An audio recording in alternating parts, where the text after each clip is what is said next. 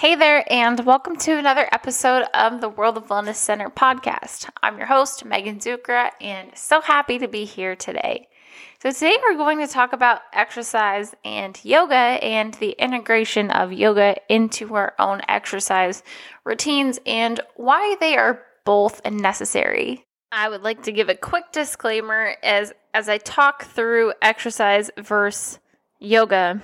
I intend on weight training is what I mean by exercise throughout this podcast. I recorded the whole thing and I was like, I should maybe clarify that a little bit. So we'll talk about the pros, cons, differences, and the complements of weightlifting, exercise as referred to in this podcast, and yoga. So I want to start with sharing my story with yoga because yoga is really how I got into fitness so religiously, I guess. And yoga all started when I even remember I was like 13, 14, and I would do some yoga classes at the tennis club that I would practice at in high school, but nothing serious. And it's actually kind of funny because the girl who I used to do it with actually turned into a yoga teacher. So it's kind of fun to see these things come full circle. But then I went to college and I had a back injury when my senior year of college, and I just could not stand up straight without being in the shower for 10 minutes to loosen up my back muscles. So I basically quit playing tennis my senior year of college. And I remember one of my tennis coaches just saying, Megan, you need to stretch. He was actually like the athletic training director. He's like, you need to stretch. And I was just so stubborn and so stiff and in such pain that I just refused to do it. So I would take 10 Advil and just try to release the pain in my body. And obviously that masked it, but it was not a pretty thing. So I moved home from college and there is a yoga studio nearby, and I started going and I started doing really, really gentle yoga, and that helped release the pain I had, and that really liberated me and allowed me to start doing more physical activity. Now, I want to touch back and kind of go on to the back pain and why yoga was something that I chose for such a long amount of time. But when I was in college, I remember having, a guy he was in track and football, and he was very athletic, and he was an exercise physiology profession too, so that's what he was studying. But he was way more into the fitness aspect of it, where I was kind of interested in the physiology of what's happening. So I remember him taking me into the gym and teaching me how to deadlift. And I guess you guys might be able to guess what happens next is in that him teaching me to deadlift and squat. He goes, you can do more weight. You can do more weight. And this is like the first time I ever have done any of those big, heavy lifts. And it hurt me. And I'm pretty sure that's what hurt my back. And then I was also in a car accident when I was 19. So I think all of these things just come together. But the lifting aggravated my back. So then I go, okay, weightlifting is not for me. There's absolutely no way I'm doing this. Like, I'm just going to stick to yoga. And so I graduate college. And with the degree that I got, which was exercise science, you're automatically qualified to take a test that's the American College of Sports Medicine Health and Fitness Specialist, which is now called the American College of Sports Medicine Exercise Physiologist. So that's the credential that I have. And I'll be completely honest, like, I went into this whole profession merely of chance. I studied it. I liked the human body. I wanted to be a nurse, so I always thought I was going to go to nursing school or go to PA school. But then after taking biology once and not doing very well in it, I kind of realized that it wasn't for me.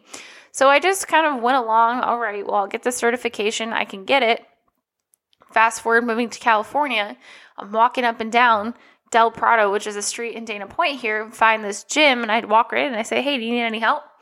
And my former business partner hired me on the spot. And so I started personal training, but I honestly had very, very little knowledge about personal training, and I wasn't aligned in my teaching because I didn't want to strength train because I was so afraid of it. And I was just doing yoga for my exercise, but I was coaching movement at the time. So I was so scared to do weight training.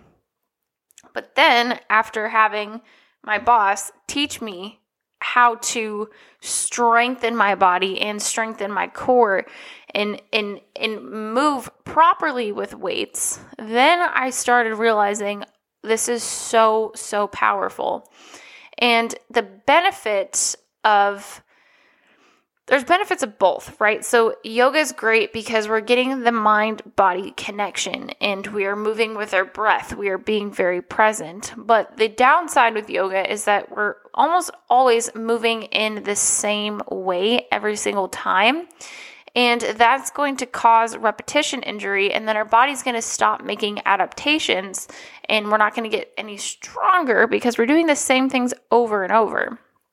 As where when we do strength training, and specifically if we do it in a way that's applied functionally, where we are teaching our bodies how to be strong in ways that we move every day, like picking something heavy off the floor or rotating or stepping up on a step or pushing a door or pulling a door open. Strength training can enhance these activities of daily living and make our function and quality of life better. And the other great thing about exercise is that it can connect the mind-body movement as well. We can do it mindfully or mindlessly, so it really depends on the application that we put to it. But really what I wanted to talk about in this podcast today was integrating the aspect of different limbs of yoga. So there's a philosophy behind yoga, and I wanted to really share how I've applied that philosophy to exercise, and then also how to integrate the two, because I think that we need a balance of doing mobility, recovery, gentle yoga in addition to exercise because they complement each other. I don't think that we can have a good, well-rounded, holistic approach to health and wellness and fitness without incorporating both of them. So when I first started doing yoga, when I really got into it, was the Ashtanga yoga, and there's 8 limbs of yoga, and they are basically you have community ethics, personal observances, the asanas, which are the movements, and then you've got the inner awarenesses, you got the concentration, you got the control of the energy, and then the meditation aspect of it, and then that all enlightens us and helps us feel good. So honestly, exercise, weightlifting has been my complete and absolute one of my favorite forms of meditation because I am fully moving my body. I am present in my body. I am feeling where the aches and pains are. And then this allows me to kind of look into my life, and it also gets me out of my head into my body. And in that sense, we're getting a more clear picture of what is happening, and it really allows for insights to happen. So, for example, we have the community ethics is basically like do no harm to people and other things and creatures. And that is just being content and then having control of our senses and then doing things in moderation. So in that aspect with fitness, okay, well, we're going to incorporate that with like moderation with our drinking, control of our eating. So it's incorporating that into the whole lifestyle. And then once we make the decision to, okay, we're exercising, and then we are also controlling ourselves, then that's where we get these personal observances of what's happening with my body. Where am I tight? Why do I feel this tightness? Why am I craving this food right now? And so we get this awareness of our habits in our daily life of where we might not have those if we're not incorporating this whole holistic lifestyle. So again, right now I'm comparing basically doing yoga and exercise and how they're very much the same thing and how we can get a lot of the benefit from the limbs of yoga in exercise. So far, we have the ethics of moderation and controlling what we're doing. And then we have the personal observances where we are observing our behaviors based upon our actions. And then the third limb of yoga is the asanas, which is those postures. So just think about your exercise routine as those postures that you're doing. So then we have the fourth limb, is just the pranayama, which is your energy, your breath.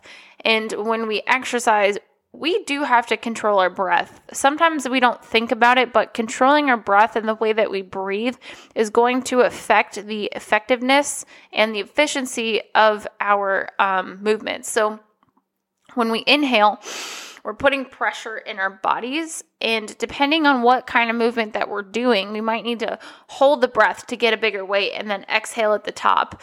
And then maybe we need to exhale as we pull so that we can get a bigger range of motion. So it really depends, and that's why you'll hear a lot of coaches cue the breathing. And if you're holding your breath as well, a good coach will know to tell you to breathe. So it really depends on the exercise, but we are breathing when we exercise, and that's one of the benefits of exercise, because that high breathing rate increases our metabolism and that helps us burn fat. Did you guys know that fat leaves our body through breath, sweat, tears, and urine? I think that's amazing. Most of it's through the breath though. So that's why panting heavy is really good, and that's why when we exercise that happens, and that's how the weight loss actually occurs. So then we've got the fifth limb, which is the inner awareness and the withdrawal of the senses. So that is where we're being completely present. This is where we are making sure that we are feeling ourselves pinch our shoulder blades back, keeping the core tight, making sure that we can feel the movement in our hips, in our knees, in our ankles, and really feeling where we feel the exercise and tuning into the body with our inner awareness. And even maybe we might have some awarenesses, just like those personal observances of the way that we are thinking and feeling and why we're doing what we're doing. Now, the sixth limb of yoga is the concentration or one-pointed mindedness. And this is a practice that is really, really powerful, because nowadays we exercise and we have our phones. I can't even tell you how many times I've been in a gym and there's people texting or scrolling social media in between their work break. You're not exercising then. You're distracting yourself. So this concentration of like, okay, in between a set, what's my body like? How am I feeling? Where do I feel this? Why do I feel this? How could I improve this next set? So that's the concentration. And it's even hard for me sometimes too, because I love the MyZone heart rate monitor that we use, and that, tells us what our heart rate is in the moment of time. And I think that that's amazing because we're knowing our output. And then if we're slacking, we are getting that feedback of like, okay, well, maybe I can push a little bit harder. I'm only working at 65% right now. And that could also give us a feedback of how fatigued we are based upon XYZ, whatever is going on. But that can also be a distraction. So it's really important that we concentrate on the task at hand, because honestly, I love the heart rate monitor. I love seeing the calories. I love the games. I love the points. But at the end of the day, what really matters most? What matters most is that you are doing the movements and you are getting stronger and strengthening your body. So the seventh limb is the meditation, and that is natural and effortless deep concentration. So, and we are back to the back limb. We got that one pointedness. We're focusing on one thing, but then the next one, where it comes to the natural and deep effortless concentration, that's where we're getting into a flow. And I love this part, because sometimes exercise feels like a dance. And sometimes I can see clients that are so ingrained, they're so in the flow, it looks like they're dancing when they're doing exercises. Again, remember, I'm comparing how the 8 limbs of yoga are very similar to exercise and how they apply to both here. So with that enhanced concentration, we have that concentration focusing on one thing. Then we have the deep concentration where we're in that flow state, going through the motions and enjoying the process. That comes to the 8th one, which is samadhi, and that is enlightened living. In the super conscious state, the mind emerges with the object of meditation. So just think about, you feel so good after you do yoga. You feel so good after you exercise. And that just, the happier we are, the healthier we are, and the happier we are, we kind of emit a more radiant being. And that just helps us elevate our state of thinking. It helps us process better. It helps us deal with stress better. And so that exercise can do that exact same thing of elevate our living, elevate our awareness. And I will tell you what, I just can't even explain to you enough how exercise has been the best point of reflection for me, the best form of meditation. And I have had some of my best ideas come during exercise, and some of my best poems come from while I'm exercising, believe it or not. So this really gives us a greater awareness and elevates our perspective and our consciousness, and helping the world become a better place in that sense. So that is the goal of the 8 limbs of yoga, and that is how exercise and movement can be that exact same thing. And as you can see, doing the postures in yoga or doing the exercise is just one point of it, but then integrating this control of our habits and the inner awareness and the outer awareness, and using the breath, and then also having this meditation aspect of it really enhances our life. Now, I went through a period where all I did was yoga, and then all I did was exercise. And what I found that I needed to do that first, so I kind of needed to learn the background of yoga, and this is my journey. Yours is probably looking a lot different, until I could really appreciate exercise and what it does. And I think that I also had to work through shoulder problems coming from yoga, and then also the back pain with the strength training, kind of meshing these together to find what works best.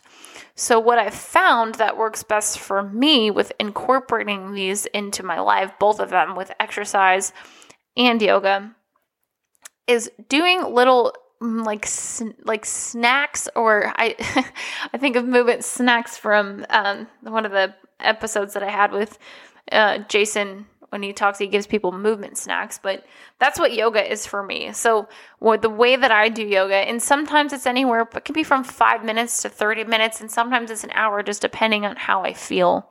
I'm one of those people who move very intuitively based upon how I'm feeling, but kind of within a set structure of, okay, I'm going to do cardio at least 3 times a week. I'm going to strength train minimum 3 times a week, and then the yoga can kind of come and go as it needs. So back to what I was saying, yoga every time, first thing in the morning, very light, gentle stretching yoga can be like a flow where we're going up dog, down into a, tree pose, whatever it is. Or it can just be as simple as I'm doing some stretches, some child's poses, some cat-cows, some quadruped rotations, and maybe some stretching on my back. That might be what the yoga looks like. But I've found creating the habit of doing maybe 5 minutes of yoga, and then a 10-minute meditation in the morning to kind of get my body moving, the blood flowing to wake me up, and then center the mind. And then the same thing in the evening. So it's kind of like an opening and a closing of the day. And I like that because we're getting in tune with our body, and we're kind of just like checking out. We're calming down. And that's the other benefit of yoga. It can be more of a rest and digest, getting into the parasympathetic, but it can also be that let's go, move. But a lot of people think of yoga as that getting down into the parasympathetic. So using it in a way that's not for your workout, but it's a way to enhance your workout and enhance your mobility and enhance your stretching. And if done consistently, it's going to help our mobility and it's going to help our flexibility. And that in turn is going to enhance our quality of life and enhance the way that we are able to move with our range of motions during our exercise sessions. So, long story short, I think both are amazing.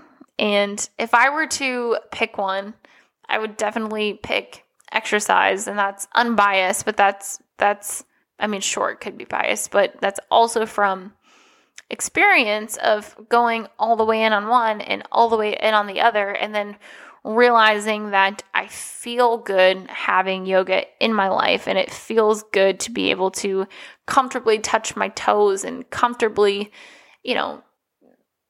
basically touch my toes. So yeah, I highly encourage you to integrate it, whether it's you're watching a 10-minute video in the morning or a 10-minute video in the night before you go to bed. I've got a couple of stretching videos that you guys can watch. Yoga doesn't have to be such a flowy thing. It can be where you just lay on your back and close your eyes and breathe. That can be a form of yoga too. So find what works for you. If you want some help on integrating it, feel free to reach out to me. And yeah, I hope that you learned something from this episode, whether about yoga, what it is, and how to integrate it, or fun facts about my life. I'm happy to share that. And I'm just so grateful to be your coach and help you get fit, feel good, and have fun. We will see you next week. If you enjoyed this episode, please like and subscribe wherever you are listening to this podcast. Thank you so much and have a great week.